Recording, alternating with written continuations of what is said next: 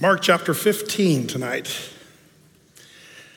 Living in a remote forest in the northern edge of Canada, Trapper John, his closest friend was a faithful German shepherd named Duke. And every few days, he and Duke would take an overnight trek through all his trapping area and check his traps, and he'd pick up, animal pelts, and that was his way of making a living in that rough way of living up there. He would go to the trading post in the distant town and give those pelts, and it really sustained their very simple life. Trapper John and Duke shared each other's company for over 10 years since he had traded furs, and when he was just a little puppy, he traded his first furs. And the dog loved the man, often protecting him from animals, often from coyotes and other things that were out in their night treks. Duke even seemed to listen attentively as Trapper John would talk to him around the fire at night. Although it was a lonely existence, Trapper John had chosen it, and he loved it. On one trip into town to sell some of his, furs and purchase more goods, he met her. He knew in town this young woman. He had immediately caught his attention. She worked at the trading post and seemed anxious to engage him in conversation. And they enjoyed dinner together, and after that, John started making more frequent trips into town. That spring, they married, and she moved her things out to the trapper's cabin in the woods. Their first child was born the following winter, but tragedy accompanied the birth of their beautiful daughter, for Trapper John's wife died in childbirth. Brokenhearted, he had no choice but to take his baby girl into town to live with a kind family willing to take care of her until she was old enough to return to the cabin. She was almost a year old when Trapper John brought her back to his cabin in the woods.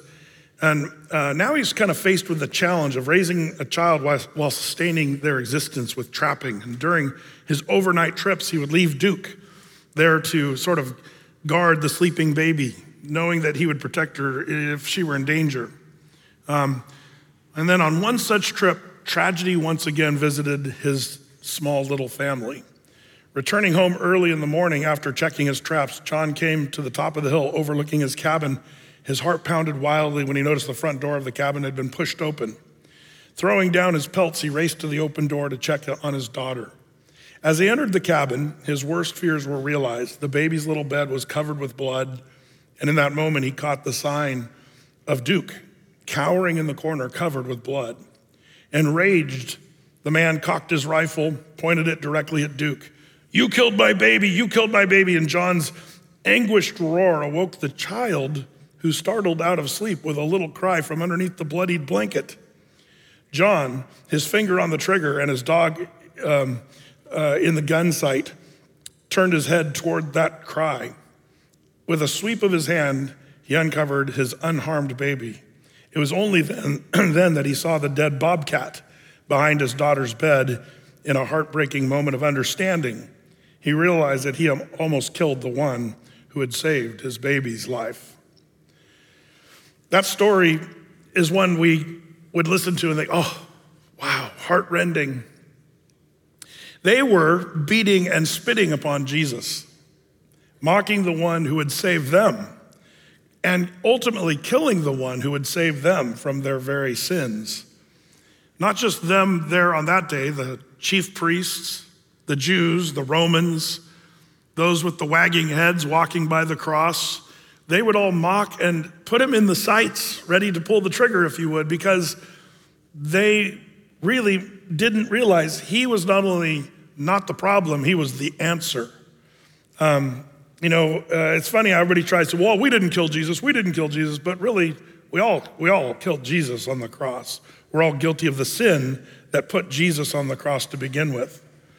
And one of the things I hope we can actually do as we go through this gospel is to continue to try to move the calluses off of our hearts when we talk about the cross and understand what's really going on.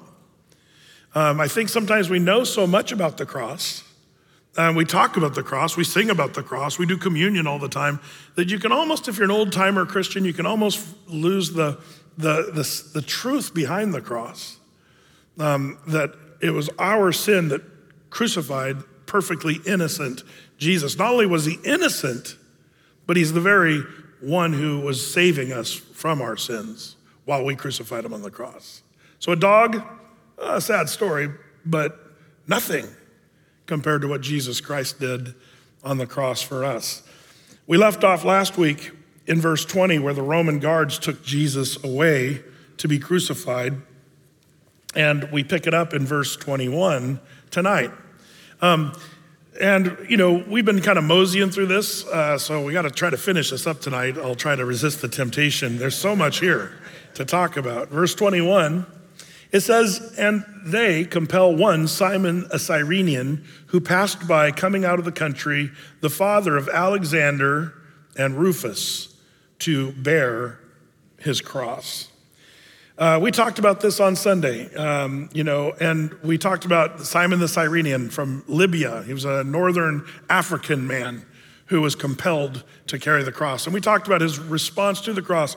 But one of the things we touched on was, there's perhaps breadcrumbs that we can follow to realize that this man was saved. But not he alone, but perhaps his whole family.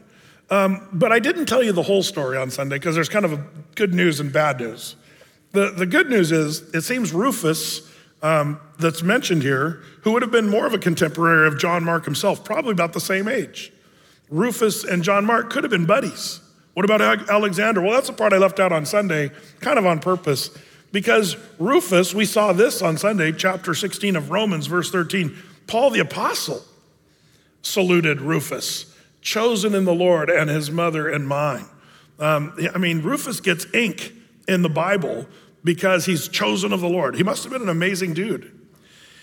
And most scholars believe Rufus is the one who kind of goes down as a believer who is chosen in the Lord and a blessed guy. That's cool. But what about Alexander? Well, did you know there's an Alexander mentioned a couple times in the New Testament? I didn't mention him. Check out this. 1 Timothy, Paul says this, tells Timothy, holding on to the faith and a good conscience, which some, having put away concerning faith, have made shipwreck, of whom is Hymenaeus and Alexander, whom I have delivered unto Satan, that they may learn not to blaspheme.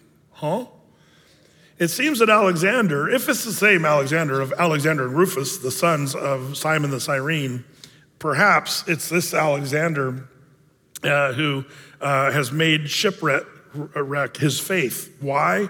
Because somehow they were blaspheming the name of the Lord. So some suggest that Rufus was the son that went right, and Alexander perhaps was part of the church, but then he sort of fell away. And Hymenaeus and Alexander go down as the bad guys. Talk about getting ink in the Bible. It'd be great to be Rufus, not so great to be Alexander or Hymenaeus, the guys that go down in history as, a problem for Paul the apostle and for the church. It's interesting because it says Alexander, he departed from the faith. And beware of things that will lead you astray from the faith.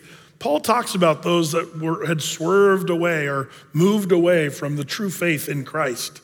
And it's so sad when that kind of thing happens. But how do you guard yourself?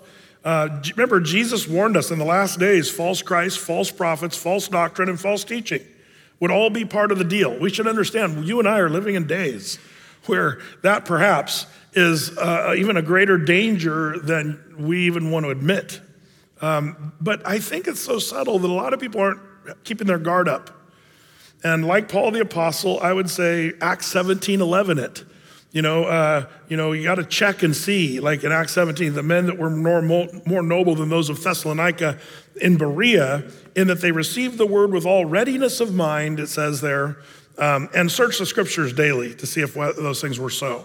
So when you hear somebody talking, whether it's your pastor or your podcaster or your Instagram tweet, no, they don't tweet on Instagram, whatever they do on Instagram. But even Paul was double checked against the word of God. Search the scriptures, be a student of scripture, plug into to scripture. It's okay to listen to Bible teaching. In fact, the Bible says that teaching is part of the deal, and Bible teachers are part of the deal. But you got to check them and make sure that what they're saying. I'm amazed what people believe and go for without really checking the scripture. Giant things that people have just blindly accepted over the centuries that are just nowhere to be found in the Bible, and yet they take them as gospel truth. I was talking to a buddy, today about how, our Catholic brothers and sisters, they don't check the scriptures as much as some of our Protestants. Now, Protestants are just as guilty a lot of times, but the Catholics for hundreds and hundreds of years, there's been papal edicts that have come down and councils that came up with harebrained ideas that have really hurt the Church of Jesus Christ. The idea of pastors not being married, that was just some harebrained idea of something that some dude came up with in some council. Praying to the saints, not biblical. Indulgences, not biblical. Calling someone in the church a father. Jesus said, don't call anyone your father. Like things that the church just embraced blindly. The Bible says, 1 Timothy says, there's one mediator between God and man, and that is Jesus Christ. Not the saints, not Mary, praying to the saints or whatever. That's all just the stuff people have made up. It's not in the Bible. Check the scriptures. And I would say check the Catholic Church and check Athey Creek equally. Check us, because people mess up scripture pretty badly, pretty quickly. Watch out for that. We don't want any part of that. Whether you're a Catholic or a Protestant, you got to search the scriptures. This is interesting that Hymenaeus and Alexander go down as the bad guys, where Rufus is the guy that seems to be faithful. So just kind of an interesting sideline there about Alexander and Rufus. That's what most scholars believe. It's the Alexander that Paul sort of says, man, he's out. And Rufus is the one that he calls him his son in faith. And even Rufus's mom, Simon's mother, was Paul's mother in the faith. He called her that. Well, question on this before we leave this here in Mark 15. Ever wonder why Simon carried the crossbeam? Why is that even in the story?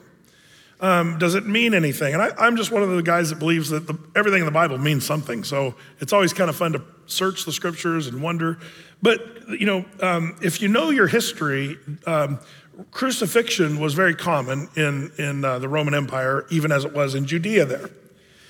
Common thing. And Josephus, the ancient historian from the first century, wrote a lot about Roman crucifixion. But one of the things, they would make the person who was the sinner carry the beam. That wasn't just Jesus. They did that. This would be very common for them to carry their own instrument of torture up wherever they were going to crucify the person or the victim. Josephus talks about some of these wood beams were around 100 pounds, the cross beam used for that. Why wouldn't Jesus carry it alone? You might say, well, Brett, he'd been whipped with a flagellum 39 times. That killed most men. So maybe he was just ailing from that. And that would be reasonable. He'd been beaten with a reed over the head, punched in the face, all those things. But the Roman law, whoever sinned would carry the weight of the cross. But we're the ones who sinned, not Jesus. Could Simon just be a picture of you and me? We're the ones who really carry the wood, if you want to really be honest about it. No wonder Jesus wasn't going to be the one who would carry the wood. He was sinless. I almost wonder if the Lord snuck that in there so that we could be reminded that we're the ones. Simon might just represent you and me and what have you. Well, verse 22, and they bring him unto the place Golgotha, which is being interpreted the place of a skull. Now, we could probably get really off on a tangent here tonight. I'm going to try to resist that. But the skull. Some translations and other gospels even say, you'll read there, the hill of the skull. The word hill is not in the original language. That's something that translators added to try to help clarify. It really just reads like in the King James and in the Mark's gospel, the place of a skull. That's what Golgotha means. Where do we get this word Golgotha? Well, Golgotha is the Greek word that means the place of a skull. So the Greeks would have called it this.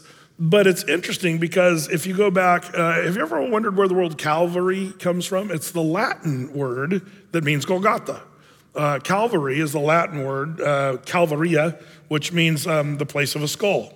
And they believe this was called the place of the skull long before the Romans were ever there. In fact, Jerusalem had this place of a skull for perhaps centuries before this even happened. And so the Hebrew people, the Jewish people would have called it the place of a skull, as it turns out. Now, it's kind of interesting when you sort of break down some of these words, that'll kind of help you. Why do we call it Calvary? And why do we still call it Calvary rather than Golgotha? Kind of an interesting question. We call it that because, I don't know, Golgotha sounds so, I don't know, Gotham, Batman, it's evil. Calvary is something sweet to us. Oh, Mount Calvary. But it still means the same thing, skull. And so why was that place called the place of a skull? Now, do you guys remember the mountain that this is all on? What mountain is all of this on, this story? Mount Moriah. Now, if you remember, that goes all the way back to Genesis 22. 1,000 years earlier, or actually more than 2,000 years earlier, when Abraham brought, Isaac up Mount Moriah to sacrifice his son, and there was God provided himself a ram in the thickets. We went over that. So this place is really fascinating, just to think of the radical things that have already happened here in the world. It seems like Mount Moriah is where everything God kind of does is right there, that's going to be hugely impacting to humanity. So it's worth thinking about, why would they call this hill the hill of the skull? Well, there's some scenarios that we could go over, and I'll just give you a few of them. Scenario one, maybe this was a place where skulls were. You say, well, Brad, what are you talking about? Why would they put skulls there? Well, it was outside of the town's gates, the city gates. And I already told you about the Assyrians who used to pile up skulls. That was something they did, not just the Assyrians, but the Romans would put skulls and put spears in the ground and put skulls on the heads, of these places, just to freak people out and say, man, don't mess with this people, It's ultimate defeat when you see skulls laying around. And this is where they would have done it. Maybe some argue the Jebusites. Remember, before it was Jerusalem, it was Jebus. And the Jebusites were there before David became king. Jebus was the city. Maybe the Jebusites called it the place of a skull. Maybe that's where they put their skulls or whatever, or the enemies put their skulls. Don't know. That's kind of your most tame scenario possibility. Scenario number two is, could it be that this place looked like a skull? And one of the things that's interesting is maybe you've been to Israel, and the question is, when was the last time you were in Israel? Because that can make a big difference about your view on this. Because many of you, if you've been to Israel, maybe you went to the Garden Tomb. There's a couple places they believe Jesus died on the cross. Some say it was the Garden Tomb found by the British in that Garden Tomb area where there was a perfect scenario.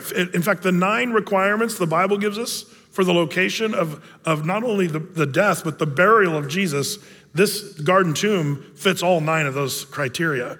Then there's the Church of the Holy Sepulchre, where that was deemed the official site by Helena, the mother of Constantine. So she wasn't exactly an archaeological brilliant person, but she claimed that's the place. I'm not saying it's for sure not, or which one is exactly, I don't know for sure.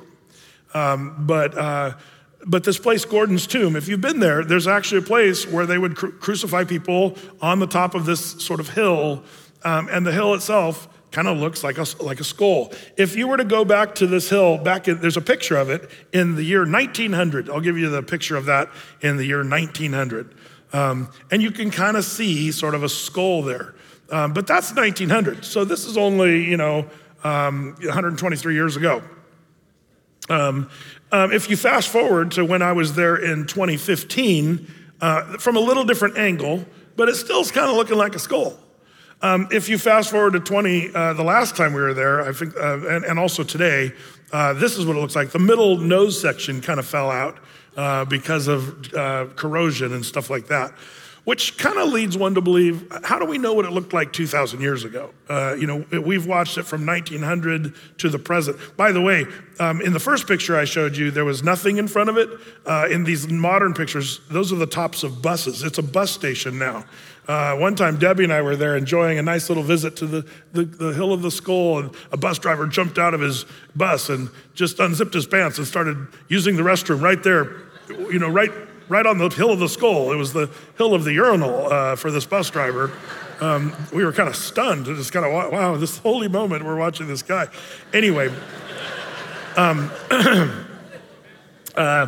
but so some say it was the hill of the skull because of its location and the way it looked like a skull.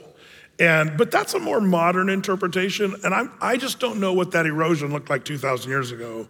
Maybe it did, maybe it didn't, who knows? But that is a theory.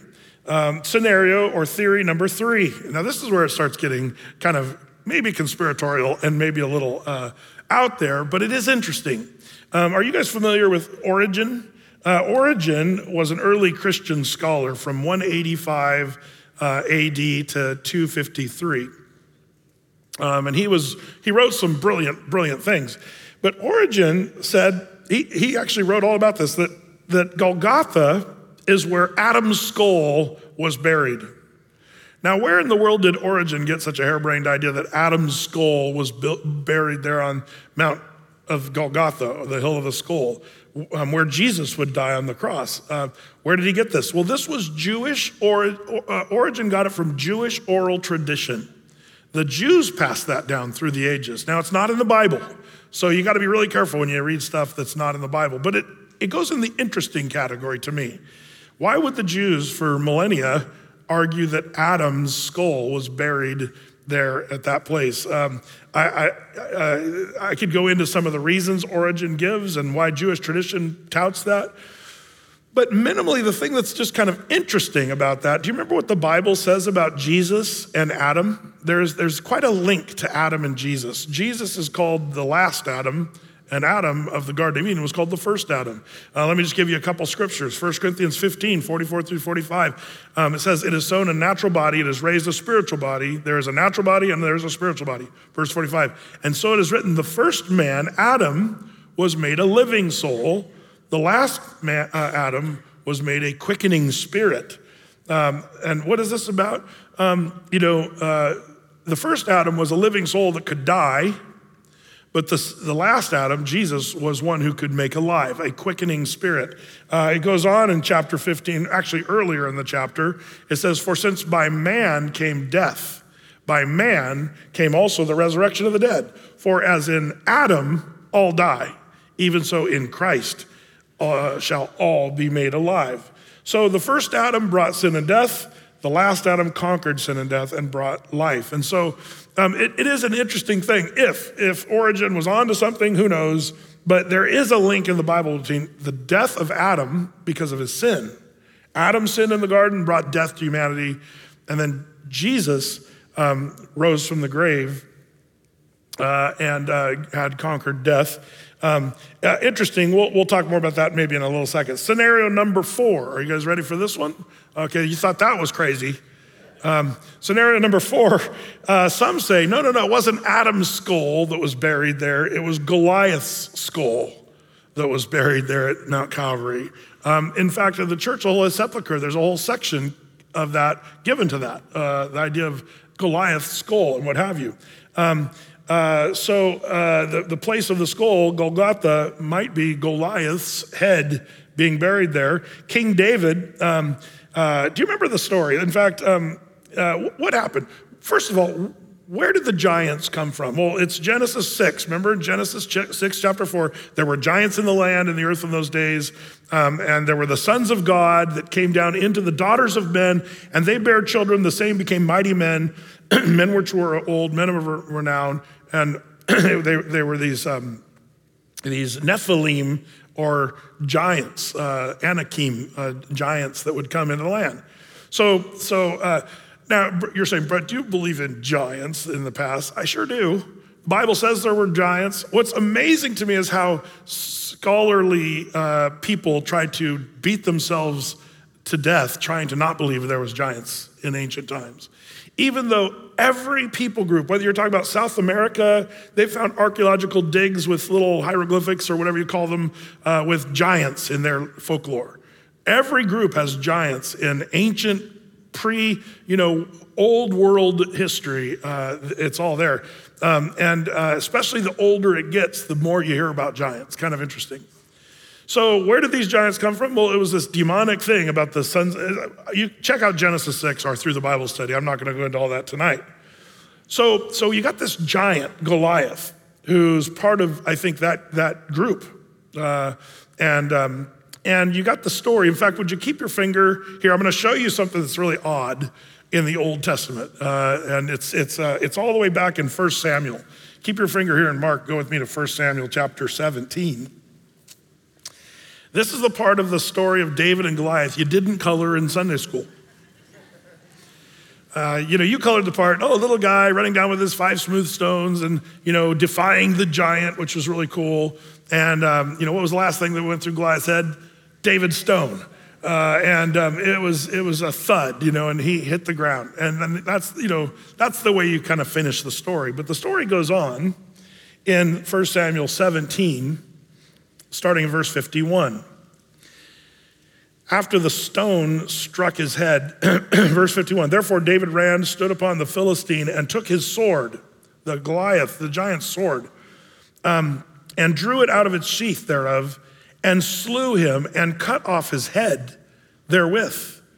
And when the Philistines saw their champion was dead, they fled. They said, that's not a way to get ahead. So, sorry, verse 52. And the men of Israel and of Judah arose and shouted and pursued the Philistines until you come to the valley of the gates of Ekron. And the wounded of the Philistines fell down by the way, Sha'araim, even to Gat, to Ekron. Verse 53, it says, now this is strange. And the children of Israel returned from chasing after the Philistines, and they spoiled their tents. And verse 54, David took the head of the Philistine and brought it to Jerusalem and put his armor in his tent. What did David do? Now, you got to understand, if you go to the valley of Elah, which we do when we go to Israel, we go to this very valley where David killed Goliath. It's a fairly long bus ride from valley of Elah back to Jerusalem. So first of all, this would have been a couple days journey. Like David would have had to make a huge trip to go. And what is he doing? He's carrying this huge head under his arm the whole time. In fact, if you put the story together in the way the Bible tells the story, it seems that he was carrying the head around for about 3 days. How big was Goliath's head? I mean, I know that's starting to get gross, but if you know that they believe minimally he was over 9 feet tall, some believe over 14 feet tall, but because of the weight of his spear and the dimensions of some of the stuff we know about Goliath, he was huge, and he probably had a huge head. So here's David walking around with this giant head, literally giant head.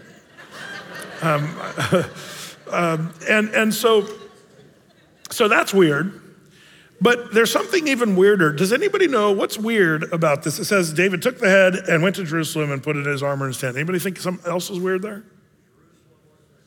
Jerusalem wasn't even a city at that time. It was called Jebus.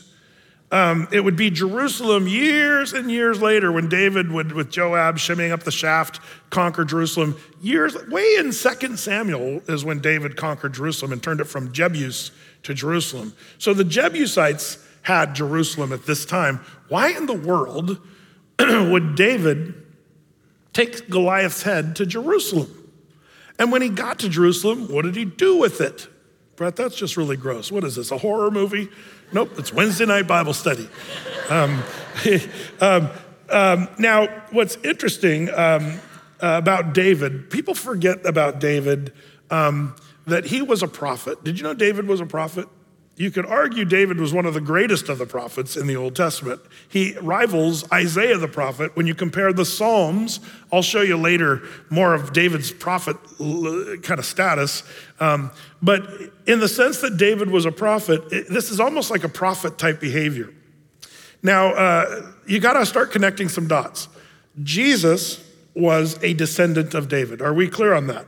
I want to make sure you understand that. Matthew chapter 1:1, the first mention of David in the New Testament, for you hermeneutic people, the first mention of David, it's right here in Matthew 1:1, the book of the generation of Jesus Christ, the son of David of Abraham. And by the way, the last mention of Jesus, or I should say the last saying of Jesus even, in Revelation 22, verse 16, at the very end of the Bible, I, Jesus, have sent my angel to testify to these things in the churches. I am the root and the offspring of David, the bright and the morning star. So when David brings Goliath's head to Jerusalem, and the giants in the land speak of evil and the agents of Satan, if you know the Genesis 6 account. And here's this giant that David slays, okay? And most scholars and Bible students would recognize, okay, the story of David and Goliath, of course, that's a type or a picture of Jesus Christ slaying Satan. We already see that as a type or as a picture. If you go, do you guys know what the proto-evangelium is? It's a fancy way of saying the first mention of the gospel in the Bible, and that's Genesis 3:15. Do you remember what the Lord said? I will put enmity between thee and the woman, thee speaking of the serpent, the snake, the devil. I will put enmity between the devil and the woman, the serpent and the woman, and between thy seed and her seed. Women don't have seed, by the way, so that's a little weird to say that in the Bible. There's a reason the Bible says that. Anybody know the answer why he's saying her seed? The virgin birth, right? So between thy seed and her seed, what's it? Her seed shall bruise thy head, or literally crush thy head, and thou, the serpent, shall bruise his heel. When would this sort of cataclysmic event happen? It would happen in Mark chapter 15, our story about Jesus having victory over death on the cross. In so doing, crushing, yes, the serpent bruised his heel. Is bruising of the heel a deadly injury? I broke my Achilles tendon playing racquetball. It was not fun. It hurt. But you know what? I'm alive to tell about it. But you get your head crushed, you got a problem. You only have one of those. You kind of need to take care of your noggin. And the enemy, his head would be bruised or literally crushed, but thou shalt bruise his heel. So the prophetic message here in the proto-evangelicum, the first mention of the gospel is Genesis 3:15. It talks about the one that would supernaturally be born of a woman, and the one, Jesus, the promised seed of the woman, would actually crush the head of the skull, if you would, of the serpent. So suddenly you've got this giant, a result of demonic, satanic activity, perhaps David bringing his head to Jerusalem and then burying it where? Well, we can't be certain on this, but some say maybe it was the hill of the skull. Maybe that's why the Hebrews called it the hill of the skull. When they eventually would move in, that would have been sort of legendary. Remember when David, our king, when it was Jebus, the city of Jebus, carried Goliath's head into Jebus and buried it up on that hill right there, or on the side of town? Why did David bring it to Jerusalem? I don't know for sure, but it is curious. So there are some that make this huge argument that it was Goliath's head, that's why it was called the hill of the skull, which seals the deal of Jesus crushing the head of the evil one, Satan himself. Just kind of an interesting thing to think about. I'm probably not doing service to it. You can read better works and scholarly works on some of this stuff that's better than what I just tried to do, but I just wanted to wet the whistle, something to think about. Well, back to Mark chapter 15, because we have to finish the chapter before the night's over. Told you, tangents, possible. In verse 23, it goes on, and it says, and they gave him to drink wine mingled with myrrh, but he received it not. This mixture, most people believe it was some kind of a form of an anesthetic. Now, why would they do this? Why would they give a crucifixion person an anesthetic? It wasn't out of love and compassion, usually. It was actually to prolong the suffering of the cross. If you could some people would pass out because of the pain, which would cause them to die earlier. If a person passed out on the cross, the next thing, those that know about this stuff, the next thing that would happen is they'd suffocate if they passed out. Because of the way the cross would, pull your shoulders out of socket, and it would cause your muscles around your pectoral muscles to spasm, and it would cause your heart to be confined and your lungs restricted. And so to breathe, a victim on the cross had to stretch out to gasp for air. It was it was work just to breathe on the cross after hours of hanging there. But if you passed out, you would die. So sometimes they would try to ease the pain so the person would take longer. And the Romans this was an art form to them. Make someone suffer for 2 to 3 days. That would be the kind of the goal. Make a person suffer for days. But interesting that Jesus refused that. Why? I don't know for sure. Did he want to keep a sober mind because there was still work to do? We know the story. He's going to talk to the thief on the cross. He's going to say, Father, forgive them, for they know not what they like. He's got a clear mind. He didn't drink the wine mingled with myrrh and all this stuff. He felt all the pain of the cross. That's something to remember. He received it not. Well, verse 24, and when they had crucified him, they parted his garments, casting lots upon them, what every man should take. This is a fulfillment of Psalm 22, verse 18. They part my garments among them and cast lots upon my vesture. I'm going to show you the whole Psalm 22 later on because it's the Psalm of the cross. I just want to show you where these little points of prophecy about the crucifixion are perfectly fulfilled. In John chapter 19, verses 23 through 24, it says that the soldiers parted it in 4 ways because there were 4 soldiers. Like we talked about on Sunday, that would be typical. 4 soldiers, 1 centurion. And they divided it into 4, it says there. Now in verse 25, people see what they believe to be biblical contradiction. In verse 25, it says, and it was the 3rd hour, and they crucified him. And so what's interesting about that, in John 19:14, it doesn't say the 3rd hour. Is there a contradiction? Well, the 3rd hour, by the way, is 9 a.m. John's hours don't match up with Mark's hours. And you say, contradiction in the Bible. But it's actually a very simple and easy answer. John uses the Roman measure of time in the day. Mark uses the Jewish measure of time in the day. When it talked about the 3rd hour of the day, that would be, do you remember the Jews, they went from 6 a.m. to 6 a.m. to 6 p.m. was kind of the Jewish day. So the 3rd hour of the day to the Jew would have been 9 a.m. Okay, that's kind of important to know. So the times actually match up perfectly, but we as Americans that have our little time system all figured out globally, and we're all kind of synced up for the most part, we forget that in ancient time wasn't all locked down the way you explained the hours of a day, and even calendars. Everybody used different calendars, the Babylonian calendar, the Jewish calendar, the Gregorian versus the lunar. Like there were different calendars even. So time was something you have to kind of be careful with when you're talking about that in Bible time. Don't let your pipe-puffing, cardigan sweater wearing professor say, see, contradiction in the Bible. No, just do your homework.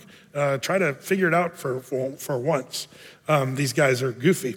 Well, it was the 3rd hour, which means 9 a.m. Now, these are going to come in 3s, 3 3s, from 9 a.m., and then we're going to move to 12 p.m., and then 3 p.m. So there's kind of 9 hours of the cross that we're going to be talking about here.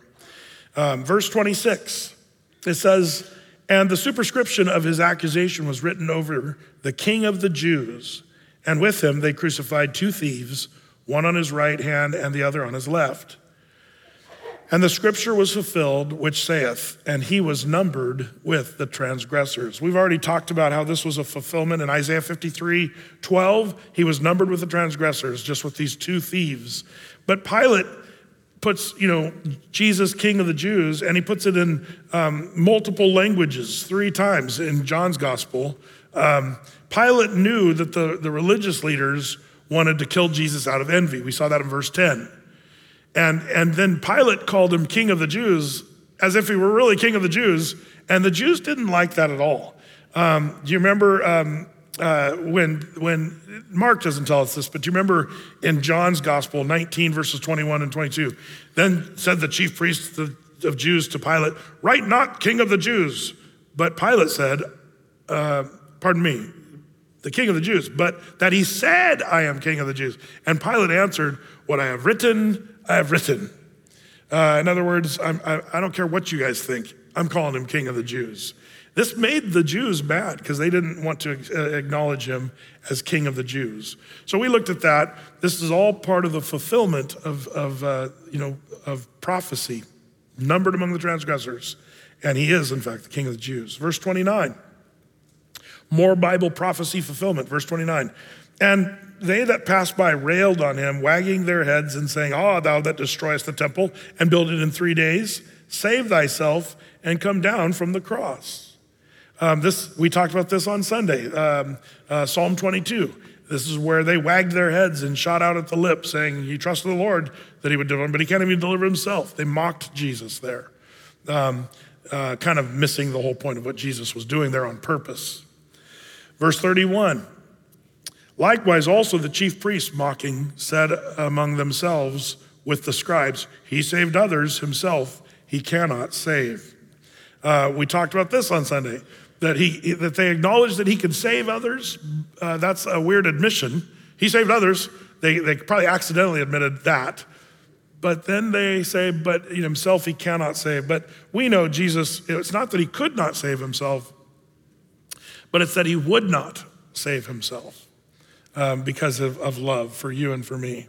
Then verse 32, they said, let Christ, the King of Israel, descend now from the cross, that we may see and believe that they that were crucified with him reviled him. We'll believe when we can see. Has that worked for Israel at any time of their history? No, that's one of the things we've harped on as we go through the Bible. That's a huge theme you get through the Bible. Jesus in John 20, verse 29, when he talked to doubting Thomas, oh, Thomas, because you've seen me, you believe. Blessed or happy are those who have not seen and yet have believed. That's part of what we call faith, believing without seeing all the facts or details that we wish we could have.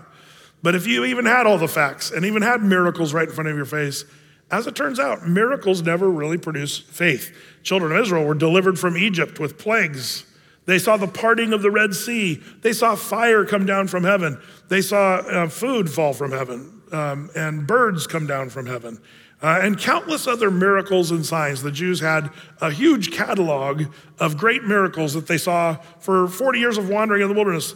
Question, how was their faith? It was their faith that kept them out of the promised land. They didn't go into the promised land because of unbelief. If anybody should have had belief, if miracles produce faith, the Jews should have been the champions of faith. But miracles do not produce faith. How is faith really produced? Anybody? The word of God. Romans chapter 10, verse 17, faith cometh by hearing, and hearing by the word of God. That's how faith is really built. So the thieves are reviling him. The Jews are reviling him. They're all, doing their thing. Now, verse 33, we come to the 6th hour, which is 12 p.m. Verse 33, and when the 6th hour was come, there was darkness over the whole land until the 9th hour. Now that's 3 hours of darkness. Remember the eclipse that we had a few years ago? That was pretty cool. Because most of this region, we all got a nice, if you just went just a little south of here, you had kind of a perfect eclipse. And it was strange. I mean, it was something kind of, it was, if you were in it, we all knew what it was. But it was a hot day that day. I remember down there, and me and the kids and Deb, we all went down in my pickup and got our little, glasses and sat in chairs in the back of my truck. And we were watching down there towards St. Paul. Because if you just went down there, you'd have the full eclipse, just, all the way down there. But man, when it got dark, it got cold, suddenly cold and dark, and the dogs were barking, and it just was really kind of cool to see. And it was quite an event. But can you imagine that for 3 hours? You'd be thinking, oh no, is the sun gonna be on forever? Like, is it ever coming back? 3 hours. It was just a few minutes here in the Pacific Northwest that we got to see total darkness in the middle of the day. And we knew what was going on. These guys didn't have any clue what was going on other than, wow, we just hung this guy on the cross and now we got 3 hours of darkness. That's another thing we forget that actually took place. Darkness in the midday. It reminds me of the plagues of Egypt. Of course, the water turning to blood, frogs, lice, flies, livestock dying, boils, hail, locusts. But after the locusts came darkness. And does anybody remember how long did the darkness last in Egypt? 3 days. That's interesting. 3 days of darkness. And then the firstborn children were killed there during the Passover. But isn't it interesting? There's something just to think about. After the 3 days of darkness, then the death upon the firstborn. That was the next thing.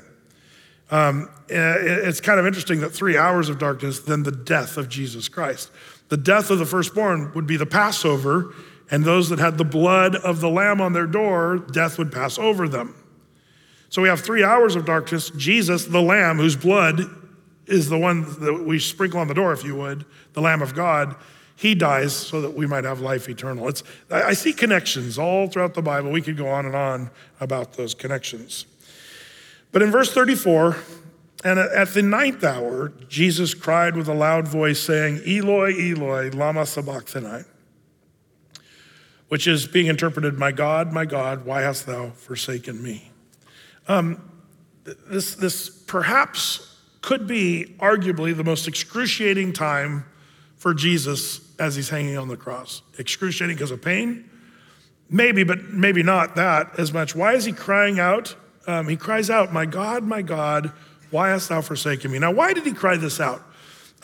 There's a few reasons. I remember when I was a kid, I remember hearing this thinking, man, it seems like he's lacking a little faith. Come on, Jesus. Keep your chin up. I was a little kid. I kind of wondered, what's up with this? Why is he thinking God has forsaken him? And I think it was part of my misunderstanding that did God forsake Jesus at that moment? You say, well, no. Well, yes. No. It's one of those hard questions to answer.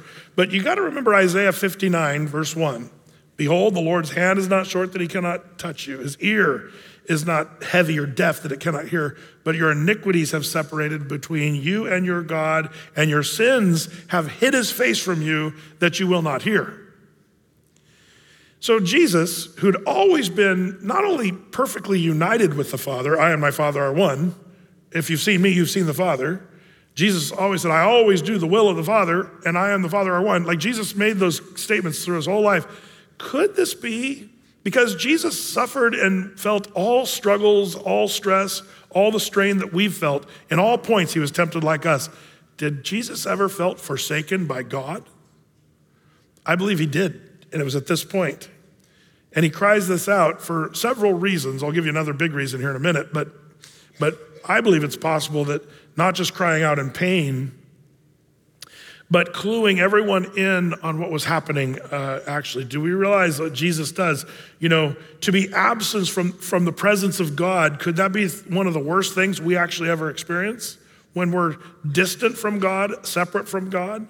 Now, if you've lived your life apart from God, you don't know any different.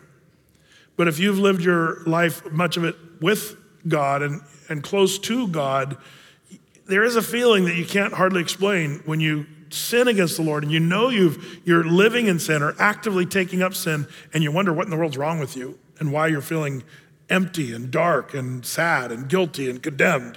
Because separate from God is painful for all of us.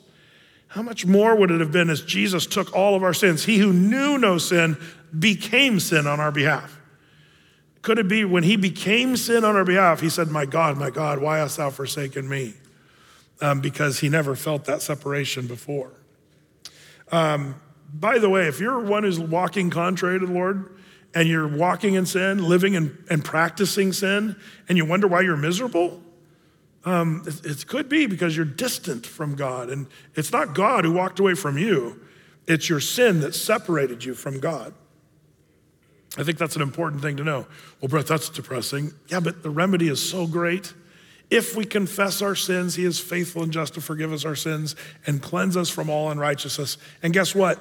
We're restored right back to good standing with God the Father. I love how new mercies we see every morning with our Lord. He's forgiving us day by day, and his mercy never runs out. His grace is sufficient, even, yes, for you. That's beautiful. That's a wonderful thing. So this emptiness that Christ feels here is part of that. He cries this out, which I think is, if he feels this for the first time. Mark and Matthew recorded only this one this one of Jesus's 7 sayings from the cross. That's an interesting study in itself, to study the 7 sayings of the cross. And it's Mark and Matthew that mention this one. So after the 9th hour, 3 p.m., Jesus cries, Eloi, Eloi. Now the word Eloi, that's from more of the Aramaic. If you take it from the Hebrew, this is important because the next verse, he says that the Hebrew version would have been Eli, Eli, lama sabachthani. Aramaic from a Old Testament quoting. Now, the reason I say that is because they're going to say, is he calling out to Elijah? And you say, how did they get Elijah out of Eloi? Eloi, Aramaic. Eli is the Hebrew version of that. Kind of interesting. That's why they were misunderstanding this whole thing. Now, where did Jesus get this saying? Mark translates for us here in his writing. He gives us the Aramaic, Eloi, Eloi, lama sabachthani, and then he says, which is being interpreted, and Mark interprets it into Greek. And then King James interpreted the Greek into English for us. Okay, are you guys with me on that? And if you look at the original Greek, my God, literally, for what reason have you forsaken me? Or did you abandon me? Is literally the Greek. For what reason have you abandoned me is the question there. Now you say, okay, Brett, so you said that one reason, because he's separate from God because of the sin that was piled on him, that he didn't commit our sins, there was separation. I believe that's true. But the second reason he cried this was to identify as the Messiah. It would be the Messiah who would cry this out. And we know this from one of the greatest messianic prophecies in all the Bible about the death of Jesus Christ. Would you keep your finger here and go with me to Psalm 22? Psalm chapter 22. We touched on it Sunday a little tiny bit. We've already touched on it a few times tonight, but we can't, just blow through the story of the cross without reading one of the great prophecies of the cross written by David himself. This is, again, the link between David and Jesus. Jesus was quoting from Old Testament scripture when he cried this out. He was quoting the Psalm of the cross, Psalm 22, verse 1. It says there in Psalm 22:1, my God, why hast thou forsaken me? Why art thou so far from helping me and from the words of my roaring? Oh my God, I cry in the daytime, but thou hearest not, and in the night season, and am not silent, but thou art holy. Oh, that inhabitest the praises of Israel. Our fathers trusted in thee. They trusted and didst deliver them. They cried unto thee and were delivered. They trusted in thee and were not confounded. But I am a worm and no man, a reproach of men and despised of the people. All they that see me laugh me to scorn. They shoot out at the lips saying, they shake their head saying, he trusted on the Lord that he would deliver him. Let him deliver him, seeing he delighted in him. Now, you're recognizing, if you've been with us in this study, you're recognizing, wow, this is a lot of stuff that's already happened in Mark 15. Shooting out at the mouth, the wagging of the heads. But interesting that the David says, I am a worm, there, verse 6, and no man, a reproach of men, despised of the people. This is one of the more powerful prophecies in the Bible about Jesus. And I've done studies on this before, so I'm not going to belabor this, but this worm, the Hebrew word for this word worm is the word tola, or tolit, different ways of putting it in the Hebrew, but it's a specific worm in the Middle East. I am a tola, is what Jesus, or what David says here. And if you want to look this up, it's Coccus ilicis. It's a specific worm, and it's the worm they used in ancient times. They'd collect these worms off of trees and crush them up, and it made a bright red dye. They would make red garments out of the female body of the worm, Coccus ilicis, as they crushed it up, bright red, interesting little worm. But it's what's even more interesting when he's this Psalm of the cross, and he says, I am a worm and not even a man. What's he saying? Well, this worm is so fascinating. Did you know this worm? It starts off as a little worm, and then it, like a caterpillar, it climbs up on a tree, and it attaches itself to a tree. Then the female worm gives birth to its little worm babies, and the little wormlets come out. And guess what? The little worms, how do they survive? Is it nursing on their mothers? Yes, but instead of nursing, they eat the mother. They eat on the mother's body, and the mother dies. She has been attached to the tree. She's like permanently fixed to the tree. And then the little worms eat, and it leaves this bright red, like kind of almost looks like a red cocoon sort of thing. In fact, I brought my pictures of the Coccus elysis.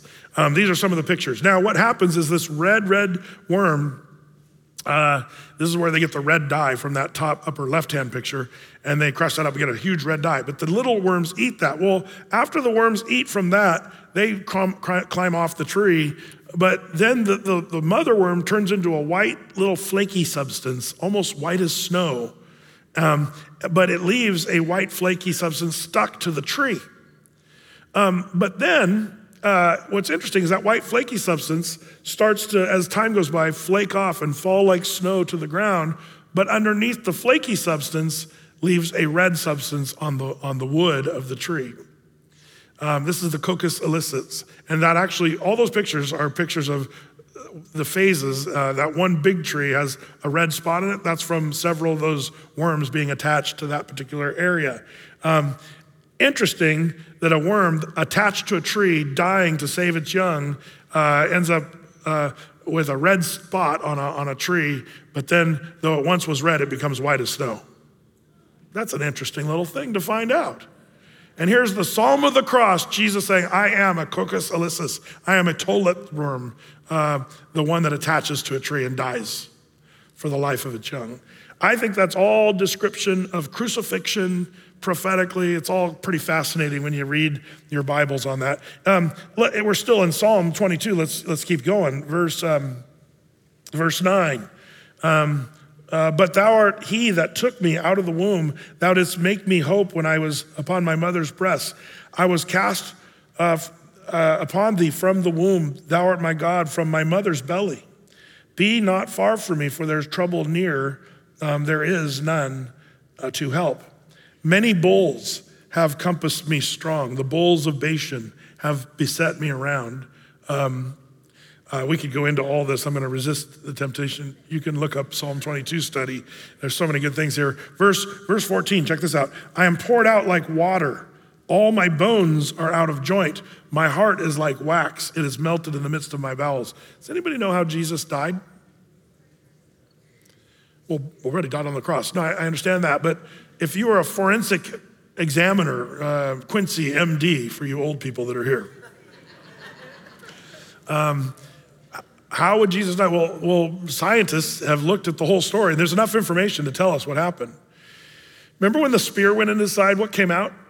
Blood and water mixture. And this tells us something about what was going on his insides. And not to get too medical, but they believe Jesus, his heart, remember I told you the heart becomes restricted because of the pec muscles and the way that, they believe his heart was so stressed that it actually literally burst. So blood and water from his insides came out of his side. Isn't it interesting, the language of this, I'm poured out like water, my bones are out of joint, not broken. Was any of Jesus's bones broken? Fulfilling a prophecy, no bone of his would be broken. That was a fulfilled prophecy. But out of joint, my heart is like wax. It is melted in the midst of my bowels. That's exactly what happened.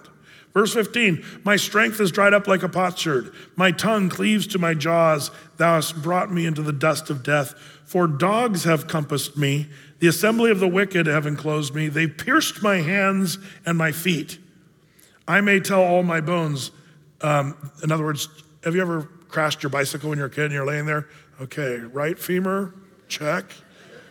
Right humerus, check. I've done that. I've had crashes like that where he kind of did an inventory of bones that were okay. This is what he's saying here. He's saying, all my bones are okay. I may tell all my bones, and they look and stare upon me. They part my garments among them and cast lots upon my vesture. But be not thou far from me, O Lord, O my strength. Haste thee to help me. Do you understand, I don't know if you're fully grabbing, I hope you are, this psalm was written 1,000 years before Jesus would die on the cross. That's why Psalm 22 has to be one of the most fascinating prophecies in all the Bible. This is one I love to show my Jewish friends, because a lot of my Jewish friends in Jerusalem, they just have a disdain for Jesus. But I love to read them their Bible. Read Psalm 22. And who are we talking about here? The one whose hands and feet have been pierced. The one who cried out, my God, why hast thou forsaken me? Like, the Psalm 22 is clearly about Jesus, the Messiah of the Jews and of all the world. But I'm gonna leave it there for now. There's so much more in Psalm 22 that we could talk about, but it was all foretold. Jesus is fulfilling point for point, prophecy after prophecy. Just keep checking the boxes. Well, quickly, back to Mark 15, verse 35. And some of them that stood by when they heard it said, behold, he calls Elijah, Elias, Greek form of Elijah. And one ran and filled a sponge full of vinegar and put it on a reed and gave him to drink, saying, let us see whether Elijah will come and take him down. So they're not, giving vinegar out of compassion, but out of curiosity. Let's keep this going. See what happens if Elijah shows up. More mockery, more of the same. Verse 37, and Jesus cried with a loud voice and gave up the ghost. Question, what did Jesus cry out with a loud voice? It is finished. John 19:30 tells us what he cried. Mark doesn't. That's another one of the sayings from the cross as he bows his head and gives up the ghost there in John. Not a cry of defeat, but a cry of victory. It is finished. What was finished? Everything that was needed to save humanity from their own sin. Praise the Lord for that. Verse 38, and the veil of the temple was rent in twain from top to the bottom. And when the centurion which stood over against him saw that, he so cried out and gave up the ghost, and when the centurion which stood over against him saw that he had cried out and gave up the ghost, he said, truly this man was the Son of God. Veil torn, meaning access to God. The rending of the veil, the ripping of the veil in the temple was evidently witnessed by many priests. I mentioned the one guy that was in there, and I said, he sees the Ark of the Covenant. I meant to say that in times past, it's the veil of the temple. The Ark of the Covenant was very not likely there in the first century. But still, the Holy of Holies was still the Holy of Holies. You didn't have access to it. But I believe many priests were possibly at work that day, not just one. 3 o'clock is when this happened. We know the timing. And you know what was going on in the temple at 3 o'clock? This was the evening sacrifice. All the priests would have been busy doing that work of by this time it was just ceremonial and didn't really mean much to them. But there was probably priests serving in the temple that very afternoon. And this had to have an effect on them. And I believe that's why in Acts chapter 6, verse 7, it says, and the word of God increased, and the number of disciples multiplied in Jerusalem greatly, and a great company of the priests were obedient to the faith. Who are these priests that went from crucifying Jesus to suddenly saying, yeah, we're part of the faith and we're obedient to Jesus and the faith that he promoted? I believe it could be some of these priests that saw the veil of the temple rip. I think that's pretty cool.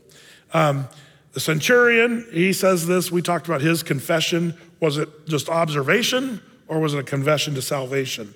And I believe it's possible that he was confessing to salvation. Well, Brett, why wouldn't he be saved? Well, there is a difference between someone acknowledging that he exists. Question, do you think Satan believes what this centurion said? Truly, this man was the Son of God. Satan believed that too, but is he a believer unto salvation? No, he's doomed. So the idea of someone just saying, well, because I know that Jesus existed and died on a cross, that doesn't necessarily mean, the idea is believing in faith, obedient. Remember what these guys, the priest says in our verse, they were obedient to the faith. Satan never did that. That is to believe what Jesus taught. Matthew 7:21-23 has this haunting scripture. Not every one that says unto me, Lord, Lord, shall enter into the kingdom of heaven, but he that doeth the will of my Father, which is in heaven. Many will say to me in that day, Lord, Lord, have we not prophesied in thy name? In thy name cast out devils, and in thy name done many wonderful works? And then will I profess unto them, I never knew you. Depart from me, you that work iniquity. That's where we have to kind of be careful. That's why I wouldn't say for sure the Roman centurion was a believer unto salvation. I hope he was, but you have to be careful with that one. Satan believes Jesus existed, but Satan isn't saved. Well, verse 40, there were also women looking on afar off, among whom was Mary Magdalene and Mary, the mother of James the Less and of Joseph and Salome, who also, when he was in Galilee, followed him and ministered unto him, and many other women which came up with him to Jerusalem. We talked about these women last Sunday and Saturday, examples of what believers should be. These are the girls are the one who got it right in the story. Everybody else was kind of flaky and wacko, but it's the women who did it right. I love that. Verse 42, and now when evening was come, because it was preparation, that is the day before the Sabbath, Joseph of Arimathea, an honorable counselor, which also waited for the kingdom of God, came and went in boldly unto Pilate and craved the body of Jesus. And Pilate marveled if he were already dead. And calling unto him the centurion, he asked him whether he had been dead any while. And when he knew it of the centurion, he gave the body to Joseph. A couple things about, this is another account, eyewitness account of the confirmation of the death of Jesus. This is important because there's a bunch of people out there that will say, well, Jesus didn't really die. He swooned. He didn't die. They thought he was dead, but he wasn't really dead. It's like the movies, when you think, oh, that person's dead, but then they get up off the ground and stumble off into the distance and come back for another day for vengeance, That's what people try to say that happened to Jesus. Everybody thought he was dead, but he wasn't really dead. He swooned. But if you know the story, it's ridiculous to think that Jesus was put in a tube, 2,000-ton or 2-ton stone rolled over the entrance. And Jesus, after having been whipped, stabbed in the side with a spear with blood and water gushing out, hanging on a cross, the Romans knew what dead was. And before you tell Pontius Pilate, no, he's dead, you'd make sure, is he really dead? Can you double check and make sure Jesus is really dead? They double and triple checked that Jesus was dead. And the Romans were experts on death. So it's ridiculous to suggest that Jesus didn't really die. But he merely swooned. So he was put in a tomb, and suddenly after the cool, damp air, it started feeling, he just woke up and feeling so much better. And so strong had he felt, he rolled the 2-ton stone away, fought off all the Roman soldiers, and came and said, I'm back to the disciples. That takes more faith to believe that than that Jesus just rose from the grave. So why was Pontius Pilate curious about how quickly Jesus died? It's because the Romans made it an art form to make it last. There was a reason they wanted these guys to die quickly, though, is because of the Passover, and they didn't want it to go overtime there. And so they were breaking the legs of the other guys, if you remember. Everybody was glad that Jesus was dead because they didn't want to have to deal with the body later during Passover time and stuff. So it's just another confirmation, this part of the story. Joseph of Arimathea is a lawyer who's a good one. Is there such a thing, Pastor Brett? Yes, there are good lawyers. This one, it even says, he was an honorable counselor. I like the adjective there. Honorable counselor who was also wealthy. He was a lawyer, but he was also probably part of the Sanhedrin, most scholars believe. How did Joseph of Arimathea just stroll in to talk to Pontius Pilate? He had to be someone of reputation and of authority to even do that. But he goes in there and he asks for the body of Jesus. Verse 46, and he bought fine linen.